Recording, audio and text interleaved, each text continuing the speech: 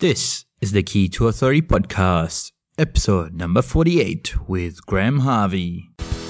Welcome to the Key to Authority podcast, where it is all about helping you unlock the secrets of becoming the go-to expert in your industry. And here is your host, Jenish Pandya. Being an authority in your field is about getting known for what you do, why you do it, and how you do it.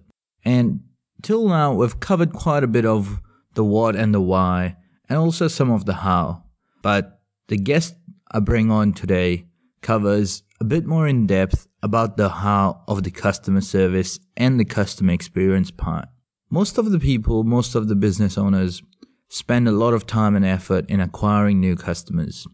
And once they've acquired them, they kind of forget them, or they kind of let them go, or they kind of just leave them as it is, as if the time and money they've spent on acquiring them is not worth spending more on actually retaining them, or spending the time and effort in serving that customer so that that customer brings in referrals. And those are some of the things we talk about in today's show with Graham Harvey.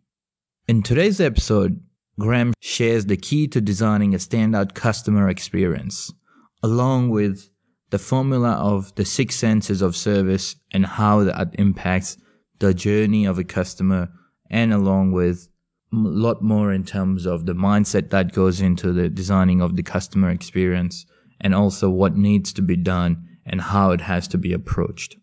Graham is regarded as one of Australia's foremost thought leaders on service design, customer experience, and relationship marketing, and is also currently the WA State President of Professional Speakers Australia. Commencing his consulting practice in 1986, he continues to work as a professional speaker and business coach throughout the Asia-Pacific region, guiding organizations and coaching individuals on growing their business by achieving greater clarity of future and developing innovative customer experience and relationship marketing strategies. And trust me, some of the things he shares, though they are simple, when applied, can make massive results and massive difference in the bottom line. So, without further ado, here is Graham Harvey. Hey Graham, welcome to the Key to Authority podcast. I've caught up with you now a couple of times at the Professional Speakers Australia meeting here in Perth, but originally Paula Smith introduced us over email. We got connecting and you'd invited me to come along to speak at Professional Speakers, and I got to find out more about what you do in the space of customer service and the experience you help people create and make that memorable so that the businesses get more customers and they love the businesses. So I thought, let's get you on the show, pick your brains on that, and get from there. So welcome to the show. Thanks, Jenish. Well, nice to be here. So Graham, where did your journey start in becoming an authority in customer experience and customer service? I guess it goes back to late 70s when I first attended a couple of, motivational seminars. The first one I ever saw was a guy called Joe Bracich, who I'm not sure whether he's still alive or not. That was in the late 70s. He's originally from Kalgoorlie, but he visited New Zealand. And I guess that sort of, in hindsight, was the first seed of thinking, this is an interesting industry. And then I moved to Perth from New Zealand in 1982, and in 86 I purchased a distributorship for an American company called Success Motivation Institute, which we used to basically sell nice flash briefcases full of motivational tapes and and manuals, which covered things such as personal goal setting, sales management, time management, all sorts of different things. And I had a team of 16 sales reps working for me in an office out of South Perth. So I had 4 years with SMI, and then in 1990, having lost everything in the recession, and it was when interest rates were about 23% or whatever, I decided to go out on my own. So in July 1990, I created a little practice called Quantum Results, and that was it. And it was shortly after that I joined what was then National Speakers Association of Australia, and it pretty much, in those days, it was training, it was business training, and it covered you could almost get away with being 2 or 3 textbooks ahead of your audience. So in those days, it was pretty much customer service, sales training, time management, goal setting, communication skills. But like a lot of businesses over time, I got more focused, and I'm one of those people who I guess has always been service oriented. I grew up with my folks owning small business, and I can remember Dad had a big motor garage, and I can always remember him sort of getting up at 3:00 in the morning to go and look after clients. And so I guess that service ethic has always been with me right from when I was a young kid. So, and I'm one of those people that I enjoy taking care of people, but I also get extraordinarily pissed off when I see people not being taken care of as well. So one of the things I say sometimes is you're either driven by your passion or you're driven by the things that really annoy you, and poor customer service is just something that I struggle to tolerate. So I thought, well, at the end of the day, let's go change the world and teach the world on how to provide good service for people. And interesting thing is, I have lots and lots of empirical evidence to support it. That the more you take care of your customers, the healthier the bottom line. So it's why would you not provide better customer service to your customers? And as you mentioned, like I was just interviewing earlier on someone else where they mentioned that if you want to find what pushes you or drives you, find something that pisses you off, and that's the opposite of it. And absolutely. Yeah, couldn't agree more. So then what do you see in customer service that makes you jump up and down with excitement? When I actually get to experience it, what I call a great customer experience. I recently visited some professional offices in West Perth, and I was asked, I got there on 5 minutes early, as I endeavour to do, because I think on time these days is 5 minutes early. That in itself is a demonstration of customer service, being early or on time. And I got there and I was asked if I would like a cup of tea or coffee. So, and I always accept, because to me, whether or not you're asked, and then how the tea or coffee is then presented to you, to me is always a pretty good indication of how service focused an organisation is. So this particular day, I asked if I'd like a coffee, and they said, "What sort of coffee would you like?" And I said, "Just a white coffee would be fine." They said, "Fantastic, grab a seat." The person I was waiting to see said, "They'll be out shortly." And about 2 minutes later, a staff member came out, and it was a plastic, a really nice sort of contemporary white plastic tray. On that tray was a single plunger brewed coffee with a nice pristine white cup and saucer. There was a small bowl with some sugar cubes in it. There was also a small jug with some milk in it. And also there was a saucer with some biscotti and a couple of Florentine biscuits on it. Now, that to me demonstrates a company that understands what providing a great customer experience is. But the joke of it all is, and this is one of the things I say in my workshop, it takes no longer to actually make a cup of plunger coffee than it does to make a cup of crappy instant coffee. I have a personal mission. It's to get rid of instant coffee off the planet. and I've got lots of anecdotal followers. But that to me is just an example, because sometimes I've asked for a cup of coffee and I've been presented with this, trucker's mug with some crass, sexist, chauvinistic, slogan on the side, and in it has probably got something crappy like, International Roast or some equally, crap instant coffee, and it's just appalling. It just says so much about an organisation. As something as simple as offering and then providing a cup of coffee to a visitor to your business. So then from a cup of coffee, that's, I guess, the very, very initial if someone's visiting your office, if you have one. So what's the extreme example, like where obviously you've had a lot of experience, so where you've seen an exemplary example of customer experience that you would just went, wow? I guess I've had many over the years. Where I used to get my car serviced in Perth, I would always get a phone call 7 days after the event, making sure that everything was okay with my car, that it was serviced properly. The place that did it used to always vacuum the inside of the car. The car always came back, it always being washed and cleaned and vacuumed. And again, that follow-up call 7 days later to make sure that everything was, done to my satisfaction. Now, the joke of it is, I would just automatically go back year after year after year after year. I couldn't have cared less what it cost, because I know they actually genuinely cared about taking care of my car. The other day I stayed in a hotel up in Perth.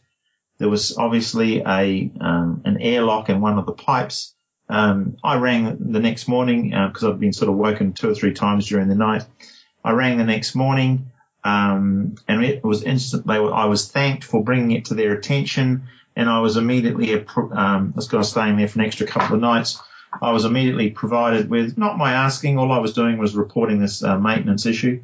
I was immediately provided an upgrade. I shifted to a, room, spa suite and everything else. I mean, it's those little things that it just demonstrates that businesses are on the top of their game. Okay. And then, Graham, what is the key to designing a standout customer experience then? Okay. So one of the things I talk about in my workshops is I ask people in the audience if they drive a car, to which obviously most put up their hands. And I ask the question, for how many of you did that motor car just suddenly manifest itself out of the ether and appear in your driveway one day? Of course, no one puts their hand, although I did have a lady recently who put her hand up, and I said, "You're having a land, aren't you?" She said, "No." She said, "Last Christmas I was blindfolded by my husband, taken to the front door, blindfold was taken off on Christmas Day, and there was my new car sitting proudly in the driveway." So I said, "Oh, well, I'm happy to pay that." But so generally speaking, none of us seem to have a problem in understanding the whole design and construction process of a tangible good. So, for instance, the car that we drive, at some point, it was just an idea in someone's head.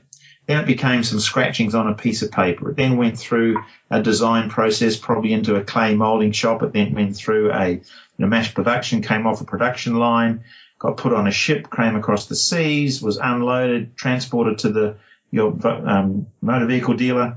You went down there, handed over some money, they gave you the keys, you drove it home, and there it is sitting in the driveway. So we don't have a problem in understanding that whole design, construction, manufacture, delivery process. But many organizations struggle to understand that what smart businesses do is that they apply exactly the same robust process to the design and construction of an intangible service. So so one of the key things is, in first instance, is we need to take time out to actually design the total customer journey from beginning to end. So as an example, so I talk about the hundreds of individual touch points that occur at any given business on any given day. And there are literally hundreds, and we'll probably spend more time shortly looking at what I call the 6 senses of service. So we need to understand the messages that our customers get as part of that experience based on what they see, what they hear, smell, taste, touch, and of course how they emotionally connect or feel about your product or service offerings. So as an example, one of the first touch points of any business is finding out the contact details of the people that you actually want to get in touch with. I was sending out an email this afternoon, and it was amazing the difficulty that I had going online, trying to find the contact details of people I know where they worked, but trying to find their phone number online, trying to find their personal email address online. One of the things I talk about is just make it easy for your customers to do business with you. Well, it's pretty bloody hard to do that when you can't even find a contact telephone number or contact email address.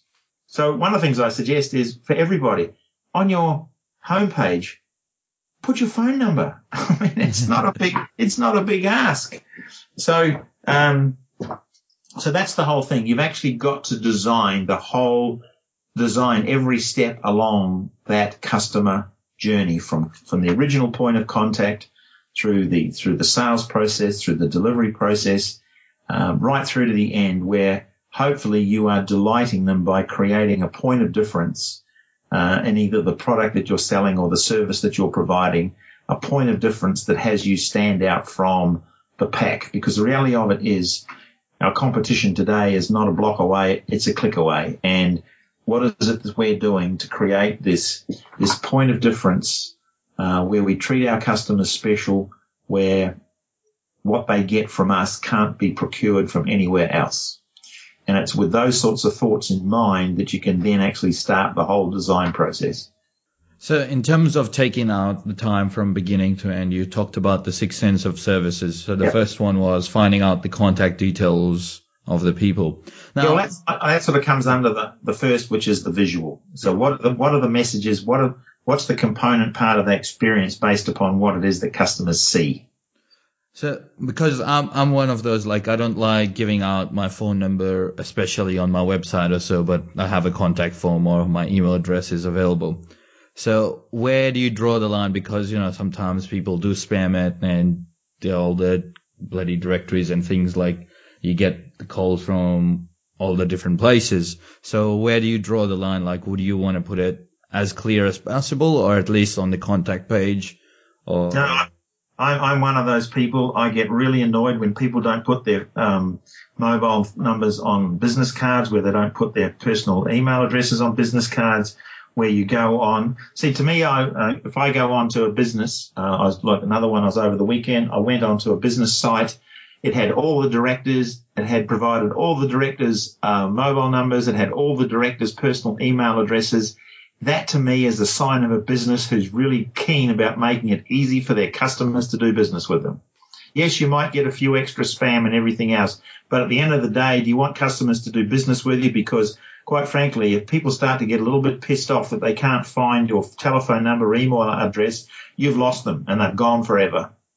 Okay, I'll take that advice. Because, I was always like, in terms of when I was told, it's like, you'll get robots spammed and stuff. So because I'm going through a web design right now, so I'll make sure that my number is on top, or at least visible and clearly enough. So I appreciate that. So the first sense was visual. So what else includes in the visual side of things then? Well, there's so many things at the visual. First of all, one of the things I ask is, the other thing I talk about in business is there's so much we can learn just by observing the businesses around it. So as an example, I ask clients or ask workshops, explain to me what the Google homepage looks like. And of course, people tell you, well, it's got the name Google, it's got the search bar, and that's basically it. So one of the things that I see in business, on websites, on business cards, even in shop windows, even in retail spaces, is this just way too much clutter. So one of my key messages is that less is more. I talk about the difference, say, between an upmarket shoe shop like Prada or Gucci versus spend less. So one of them's got, one pair of shoes in the window and the others have got, 1,000 pairs. Again, it's not about business models being right or wrong, but which one do you want to learn from?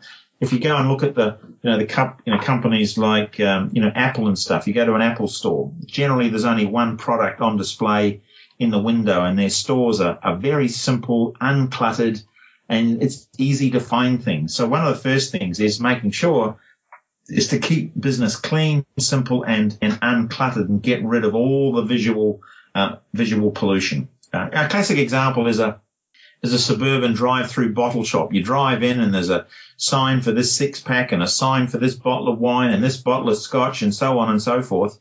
And so you might be, bombarded with 50 or 60 different signs. My question is, how many of those do you read? Answer, none.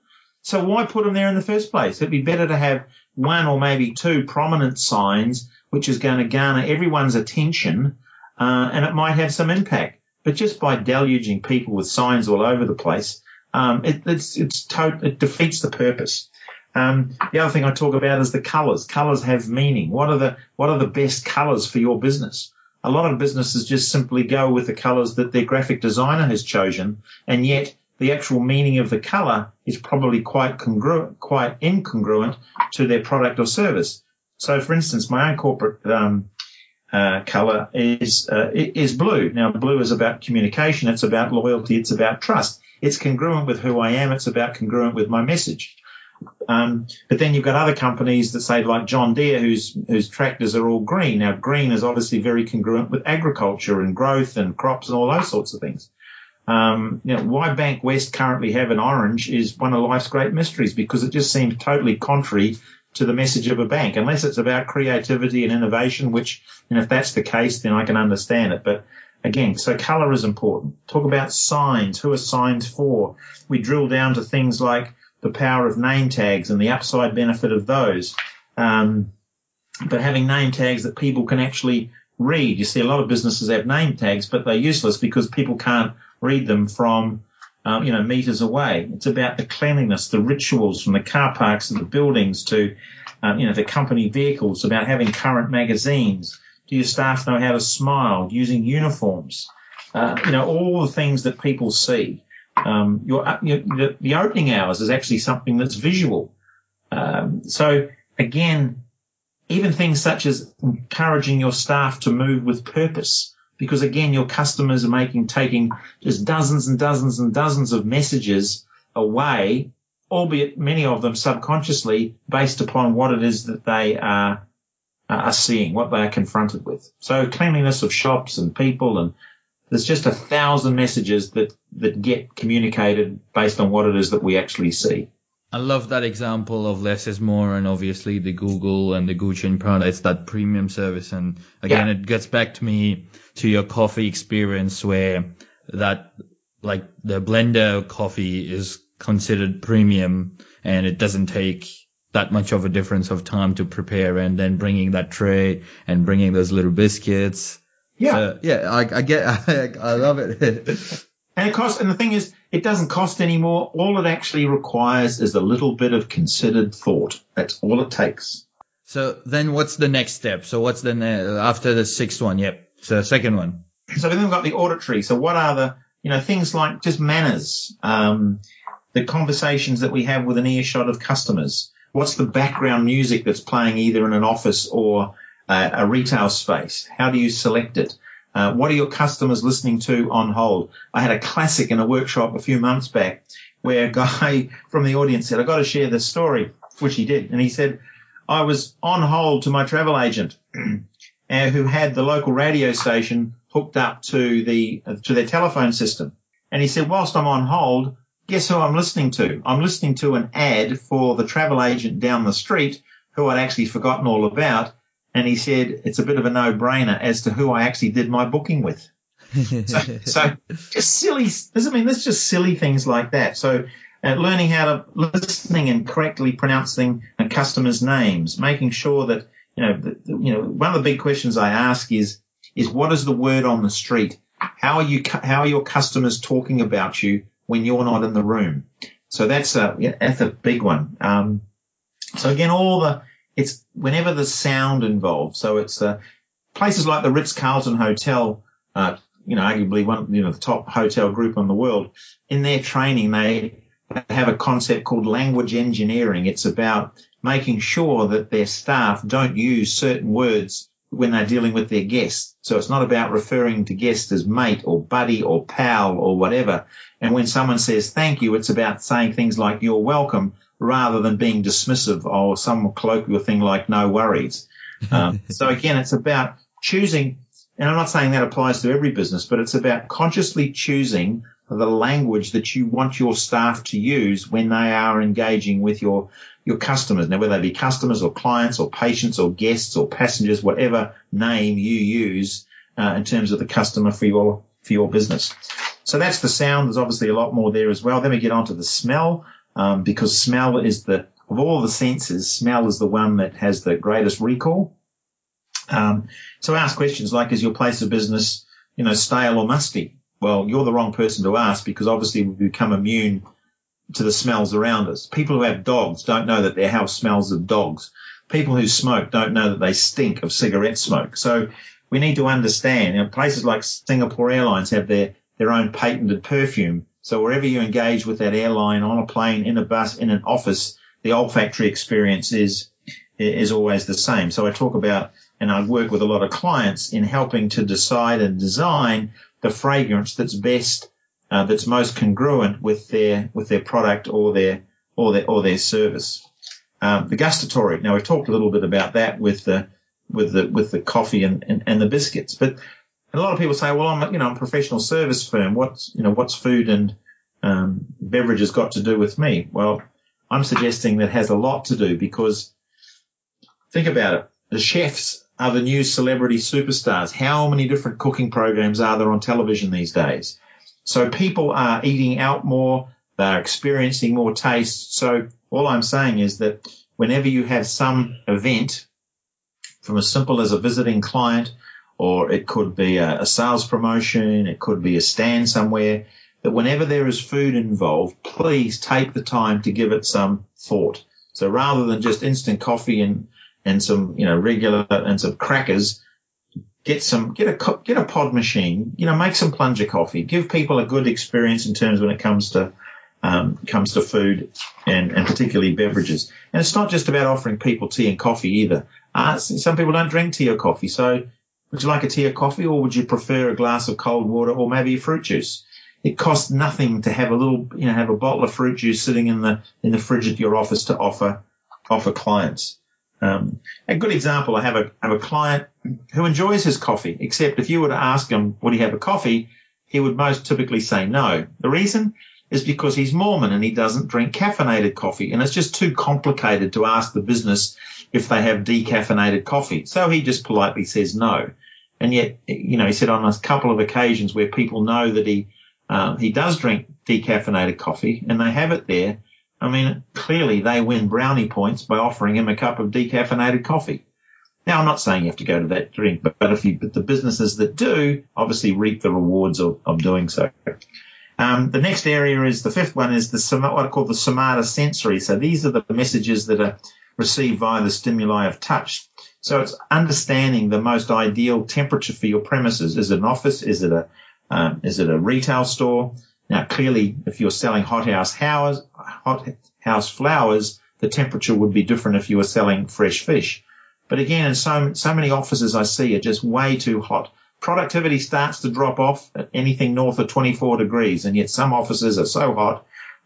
So we need to understand these. Is the furniture that we've chosen, is it purposefully chosen? I have a client who have a medical centre in Perth. As a result of the work that we've done with them, we now have three levels of chairs in their waiting room, because suddenly they realized that not all their patients were the same size. So they have some little chairs for little people called children. They have some regular chairs, and then they also have some slightly higher chairs, slightly tilted, that make it easier for older folks to get in and out. It's just little things like that. If businesses have, utensils that people use, whether they be pens, or if it's in a restaurant where there's, utensils or whatever it is, make sure that they are well maintained and efficient. But one of the other things which always gets an interesting response in my workshops is there's no excuse for not providing your staff and customers with decent quality toilet paper.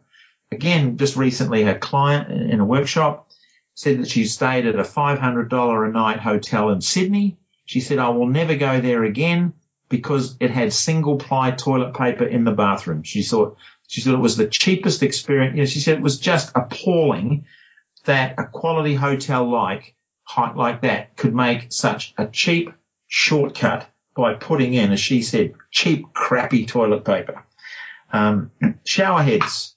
We've all stayed in places where we've jumped in the shower and the water's gone every which way except on us, because the motel or the hotel doesn't have a maintenance program in place where it soaks the shower heads in CLR to decalcify the shower heads. So it's all the background systems that need to be in place that optimize the customer experience. And another one is simply about, teaching staff how to shake hands, because there are just so many people out there who don't know how to shake hands properly. Particularly the limp wrists, spine crawl. I mean, it's just horrible to shake. The dead fish one. The wet fish handshake. I mean, is there anything worse on the planet than a wet fish handshake? So that's the somata sensory. And then the sixth area is the emotional. So what does your place of business feel like? I guarantee that most people have walked into a place of business, but not based on anything they saw or heard, smelt, tasted, touched. They turned around and walked out. Why? It just didn't feel right. Sometimes we meet people and our gut tells us something doesn't add up here. Now, it's what's interesting these days is about 75% of purchases are all based on emotion. Very few of us are selling products or services on the bottom rung of Maslow's hierarchy of needs. So if anyone that's not selling basic food or shelter essentially is in the wants business. And because we're selling wants, well, those wants are essentially emotionally based. You know, someone might go and say that they need a $150,000 BMW.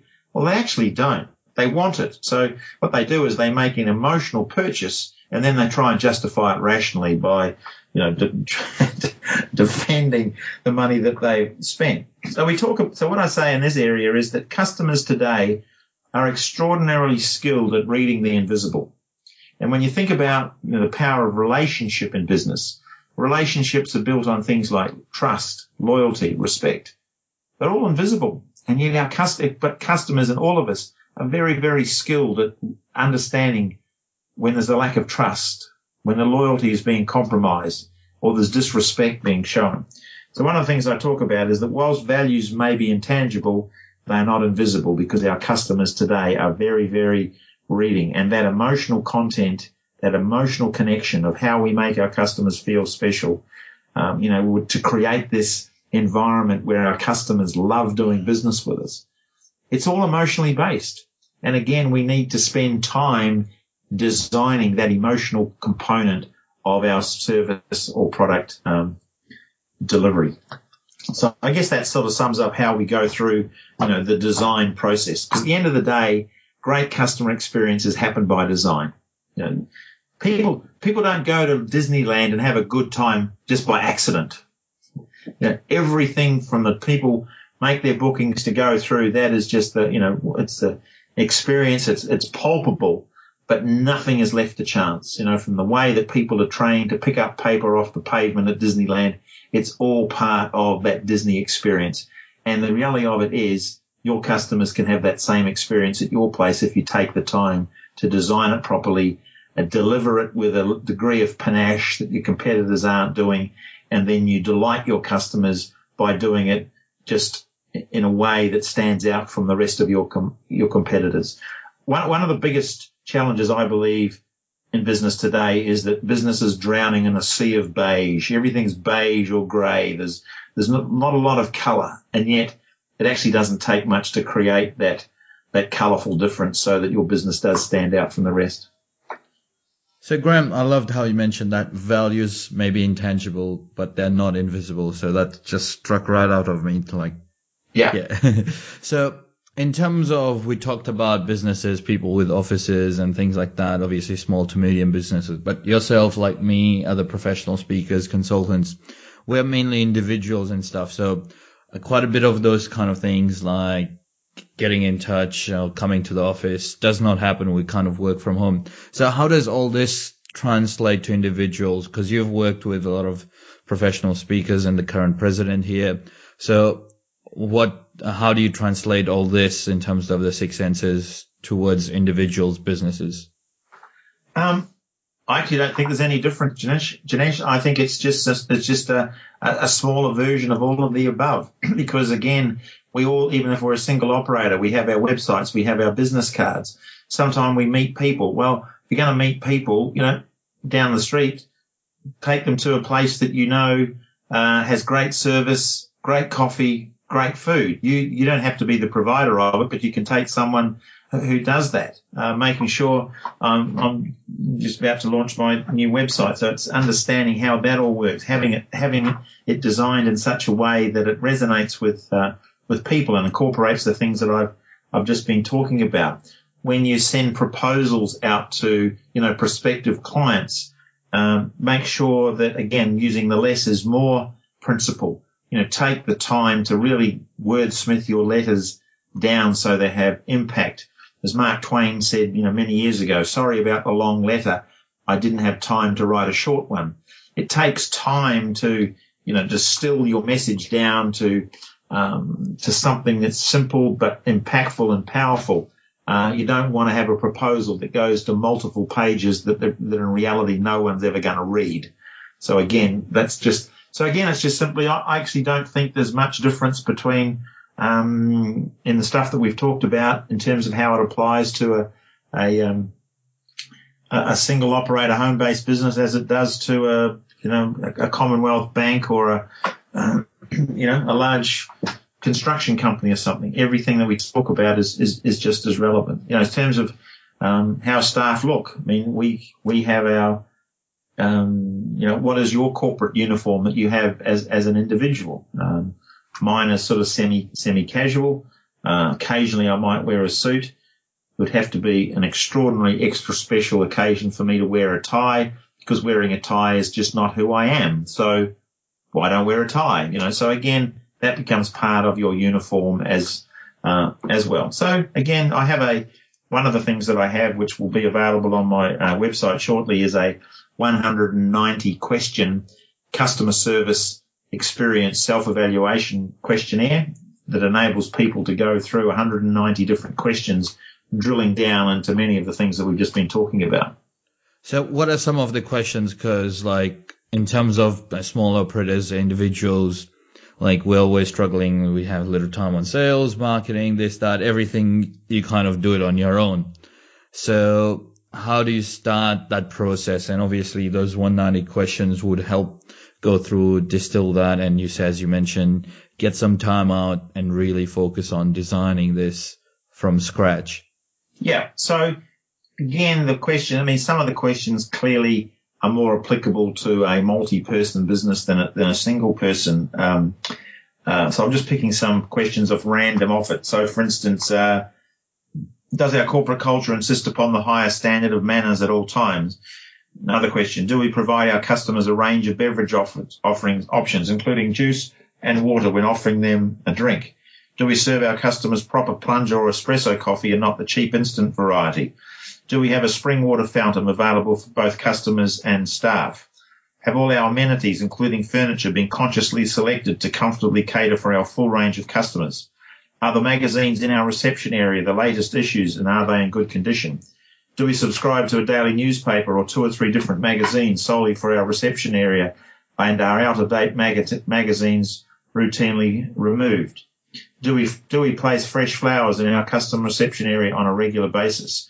Do we have a box of toys for children of our customers in our reception area? Are our staff fully trained to use cash registers, credit card and FPOS equipment? Are our staff involved in the design or choice of uniform? Do we have explicit dress and grooming standards plus agreed policies and consequences in place for non-adherence? Flicking further forward, do we deal with our customers face-to-face wherever possible? Do we use external microphones only for security reasons and not for taking orders from our customers? Do we have background music for our staff and customers, and are the type and volume appropriate? Are the pictures and posters that hang on our walls appropriate? Do we have a staff notice board? Do we have a staff suggestion box? Does our company have an environmental conscience?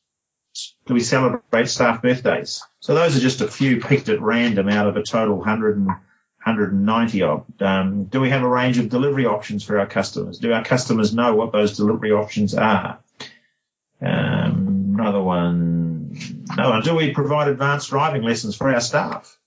Do we have a monthly customer newsletter? Do we have specially printed thank you cards? Do we regularly obtain testimonial letters from delighted clients? Do we show appreciation to both our internal and external customers? So there's just a few picked at random. There's 190 different questions that people can go through, and that a lot of them are just thought starters. It's not about sitting down and necessarily going from 1 to 190, but I have clients who might pick 10, and out of that they focus on a couple for the next week, because it's customer service is not just a training program that you do once today, then forget about it for 10 years. It's about, again, going back to the Ritz-Carlton chain, they spend 250 hours per employee in the first 12 months of being with the Ritz-Carlton group. At the beginning of every shift, they have what they call lineup, and it's a 10-minute customer service meeting at the beginning of every shift in every one of their hotels around the world. These places don't get known for their service excellence just by accident. It's something that's embedded in their systems that they do on a daily basis. So that's a behavior change and that's a mindset change. So in terms of approaching that, so obviously the good customer service gets you the referrals, gets you that word of mouth. So is there anything you teach people or you talk about how to instigate or quicken that process or get them in the right mindset? I guess what starts the process, Janesh, is the fact that customer service starts in the boardroom. If it's not embraced by senior management, then there is no point. I've had 2 or 3 instances over the years where I've been invited to into a particular organisation. We've started sort of setting up dates, and I always ask the question, who of senior management will be in the room? And on a couple of occasions I've had the answer come back, oh no, this is just a program for our frontline staff. It's not for senior management. And I have walked away. I've said, unless this whole principle is embraced across the board, and unless senior management are in the room and are on board, then it is a waste of time running this program. I would be taking money from you on false pretenses, and I'm afraid my ethics are just too strong to actually just take someone's money knowing that there's going to be no impact or lasting impact on the program. Because if you just do it with frontline staff, they take new ideas, new concepts back into an environment that is totally unaccepting of those new levels of learning. And in terms of then moving, let's say you've designed the customer experience and you've put in all the effort and stuff. So how do you start getting results? And in terms of the return on investment, you start seeing, and obviously maximizing, getting more referrals and getting more word of mouth from that. It actually takes care of itself because the customers experience a heightened level of service, a heightened level of attention. And at the end of the day, it's the word on the street. It's how our customers are talking about us that actually has the greatest impact. So one of the couple of things that I say is, why have I been pushing this customer experience barrow for so long? Well, for 2 main reasons. First of all, I believe that customer experience is the single greatest predictor of business success. You cannot succeed in business long term if your customers are experiencing a less than enjoyable experience. And secondly, in this, this world of beige, this world of sameness, I believe that delivering an exceptional, a standout customer experience is your number one competitive advantage. That's the reality. So once the systems are in place, you actually get to see. If you look at why has Disneyland been around for so long? It's because everyone that goes there has a great experience. They go away, they tell their friends, and Disneyland itself does very little advertising. It's the people who were at the park last week that are telling the people who are at the park next week, and that's the same thing. You get top restaurants very rarely ever advertise. In fact, some of them, you have a look at Jamie Oliver's restaurants around the world. Sometimes you have to wait weeks to get a booking. He doesn't advertise because because they have such a great experience there, they go away and tell the world, and that's the best advertising that there is the word of mouth advertised from delighted clients, because they become your ambassadors, your advocates to tell the world how wonderful you are. So not only do you get a greater return on the immediate investment, you save so much in terms of your advertising cost and everything else because your customers become your advertisers. So in regards to that experience and things you start your mapping journey and you go through those questions, you go through those 6 senses. So then implementing them, are there quicker ways or processes of doing it, or is it just you have to take it one bit by bit? Like things, you can do it as fast as possible, but essentially it's about getting up to speed as quickly as possible by designing it and making sure that you are attending to that detail, in the moment. I'm just about to just finding something here for you to have a look at, and that is the other thing too is the return on investment that people get by investing in this whole area. So For instance, I think it's Watermark Consulting in the US did some interesting research in looking at the comparatives between companies who were succeeding. There's a rating system in America called the CXI, which is the Customer Experience Index. And what it is, it's about rating businesses based upon the experience that their customers report back. They compared where companies appeared on this Customer Experience Index versus the total accumulated returns on the S&P 500. So they related customer experience to the returns on the stock market. And what they found was that they looked at the top 10 traded companies on the CXI over a period of 5 years from 2007 to 2011. Now, that was pretty much due to the global economic turndown. Then they looked at the bottom 10 companies on the CXI.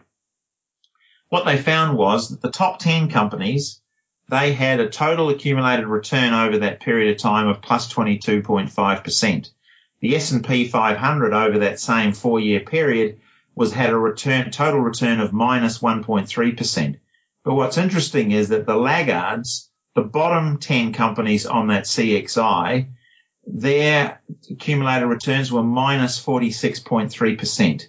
So what it does, and this is just one example of the increasing empirical evidence that demonstrates the increased return on investment that businesses get by investing in delivering a superior customer experience to their customers.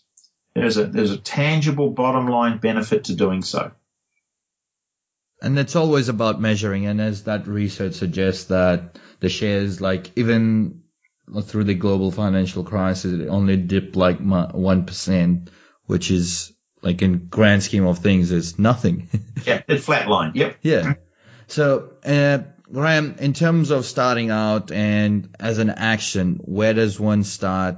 Obviously, to take them time. So what is an action that our listener can take in designing that great customer experience? Okay. It starts off by, first of all, like a lot of, as Michael Gerber says in the famous E-Myth books, you need to take time out to work on your business rather than just being buried in it on a day-to-day basis. So the first thing is, there is no shortcut to taking some time out away from the counter, away from the phones, to do some good thinking time. And I just start, as I do sometimes with clients, with some flip chart, and let's take apart the whole customer journey. How do customers get in contact with us? How easy it for them to do that? How do we decide, who they're dealing with? How do we make the inquiries? And so it's just stepping through step by step, all those steps it's identifying all those steps along the customer journey, and then it becomes about how do we make that individual step part of the overall, customer experience. So if you take a place like Disneyland, you understand, that there's a whole process that people, how do they get in touch? How do they make their bookings? How do they get their tickets? How do they park their car? Can they get to the place? And the same thing you apply it to a retail store. Where do people park? How do they get hold of us? What are our trading hours? So I guess the 190-point self-evaluation questionnaire is a pretty good starting point because it forces you to drill down and ask some of those, tough questions such as, our trading hours. What are they? And who are they designed for? Are they designed for us, the convenience of management and staff, or are they genuinely designed for the convenience of our customers? I have a couple of retail clients who used to trade from 9 till 5, and then they realized in the work that they did by talking to their customers and by their own figures that most of them very rarely ever did any business between 9 a.m. and 10 a.m. in the morning anyway. So they now trade from 10 a.m. till 6 p.m. because a lot of their clients who finish, office workers who finish at 5 call in and do business with them on their way home between 5 p.m. and 6 p.m. That's just a simple example of somebody taking the time out to ask a tough question. What are our trading hours? It's interesting, across the state, I've got a number of local governments that work. Now, some of those local governments, as the work we've done, are now open from 8 a.m. till 6 p.m. there are others. I was talking to one the other day that's open from 9 until 4. And I said, why do you close at 4? Oh, we need to cash up. Well, what a lame duck excuse that is. It's just silly stuff. So the questionnaire is a good. And then also, on my website, there's a copy of my book, which also has the original 125 questionnaire in it. But, it works through all the, 101 different strategies it incorporates many of the things that we've been talking about today. Oh, great. And those of you listening, make sure you go to Graham's website, and Graham will share the details just in a minute. Yeah. But grab the 190 questions and have a look. And even for those who are just individuals, like myself, like Graham, like incorporate, just think of it in your business. So when Graham mentions about question about furniture or coffee, think about where do you have, I guess, your coffee meetings, which place, and things like that. That's correct, Graham, right? Correct. I mean, things such as even this applies to us as whether it's individuals, is what is the font size? What's the point size of the font that you use in your communication? Because a lot of businesses have older folk. Now, I'm not suggesting that you have all of your flyers in 14 or 16 point font, but there might be, it's about having some of your brochures on a PDF file in 14 point font that you can actually print out if required and send to an older customer, because it just makes it easier for them to digest the information that you're sending them. Now, I'm not saying that you do all your mass printings in 14 point, but again, just have that available to do so. Just simple things like that, so that I see sometimes where businesses, they spend all this money on, wonderful glossy brochures that are an 8 and 9 point font that are totally unreadable by a fair percentage of their customers. So it's just a waste of time, a waste of money, because someone hasn't thought through who's actually going to be reading the information that you're sending out. And it's the same thing, like I think I was reading somewhere, but it's someone mentioned that 14 is the new 12. And it implies in the websites as well, because nowadays all the new websites, if you look, there's a lot of white space. Yep. There's a lot of design elements that need that white space and the big elements and stuff. So my website, I think my normal text has 14 pixels as the normal font, as the reading text, yep, because it's much easier to read and much faster to browse through instead of little 10 or 12 pixels, and you just have to squint at it, and because you're reading on mobile phones, absolutely, you've got to think of that as well. Yeah, I mean, you'll be across it more than I, but I think it's up to sort of 65% of people now read their emails on a mobile device. Yep, I agree. Like even reading emails, reading blogs, listening to podcasts, people like even this. Yep. People are listening to it on the go. So yep, you have to think of all those kind of things, and especially when you're talking about customer experience and stuff like that. And that's the point. It's having the time to think about who's going to be reading this, where are they going to be reading it. Those are, by asking those questions, that then helps you in designing the best way of delivering your message, whether it's audio, video, text, or whatever. So, Graham, what's the website details, and how can people get in touch with you and find out more about what you do and how you help others deliver a great, memorable customer experience? Okay, so my website is grahamharvey.com. That's GrahamHarvey.com. People can send me an email direct, which is simply graham@grahamharvey.com. And my mobile number, feel free to call any time of the day or night, 0403 262 988. I repeat, Graham Harvey, 0403 262 988. And I'm happy to send people tons of testimonials from delighted clients, which is always good. Many of those are on my website as well. So I can help in any way, shape or form. Just give me a bell. So just wrapping this up, Graham. So what would be that last piece of advice you would have for someone still sitting on the fence of whether to invest the time and effort into customer experience or not? Is the realization when it comes to delivering a standout customer experience, there are no losers. The customer wins because they get to enjoy a great customer experience. The staff who are delivering it get to enjoy it because life becomes so much easier when you're dealing with happy people, when you're working with happy people. Management wins because they have less staff churn. They're dealing with happy people in a very happy business environment. And the business owners win because they get a higher return on their investment. There are no losers when it comes to delivering a standout customer experience. That's awesome. And in terms of the win-win situation there as well, Graham, really, really appreciate it. And I loved how you distilled the whole customer experience in the 6 senses, and then it remains the same for be it a small to medium businesses or the big banks or the big corporates to the tiny individual solopreneur side of things. So really appreciate giving that information in a very easy understanding format. And hopefully people can take away from this that put some time out and invest in the customer experience. I know for sure the first thing I'm doing is putting up my mobile number on my website. But yeah, absolutely. Thanks a lot, Graham. Thanks, Janesh. Thanks for the opportunity. It's been a pleasure. Thanks. I loved it when Graham said, the more you take care of your customers, the healthier your bottom line is. That makes a lot of sense to me. And as mentioned earlier, it is about taking the time and effort out of your normal business day-to-day activities and applying and thinking about what your customer is doing, how they come across you, and what happens after they've done the transaction and the service you have to deal with them.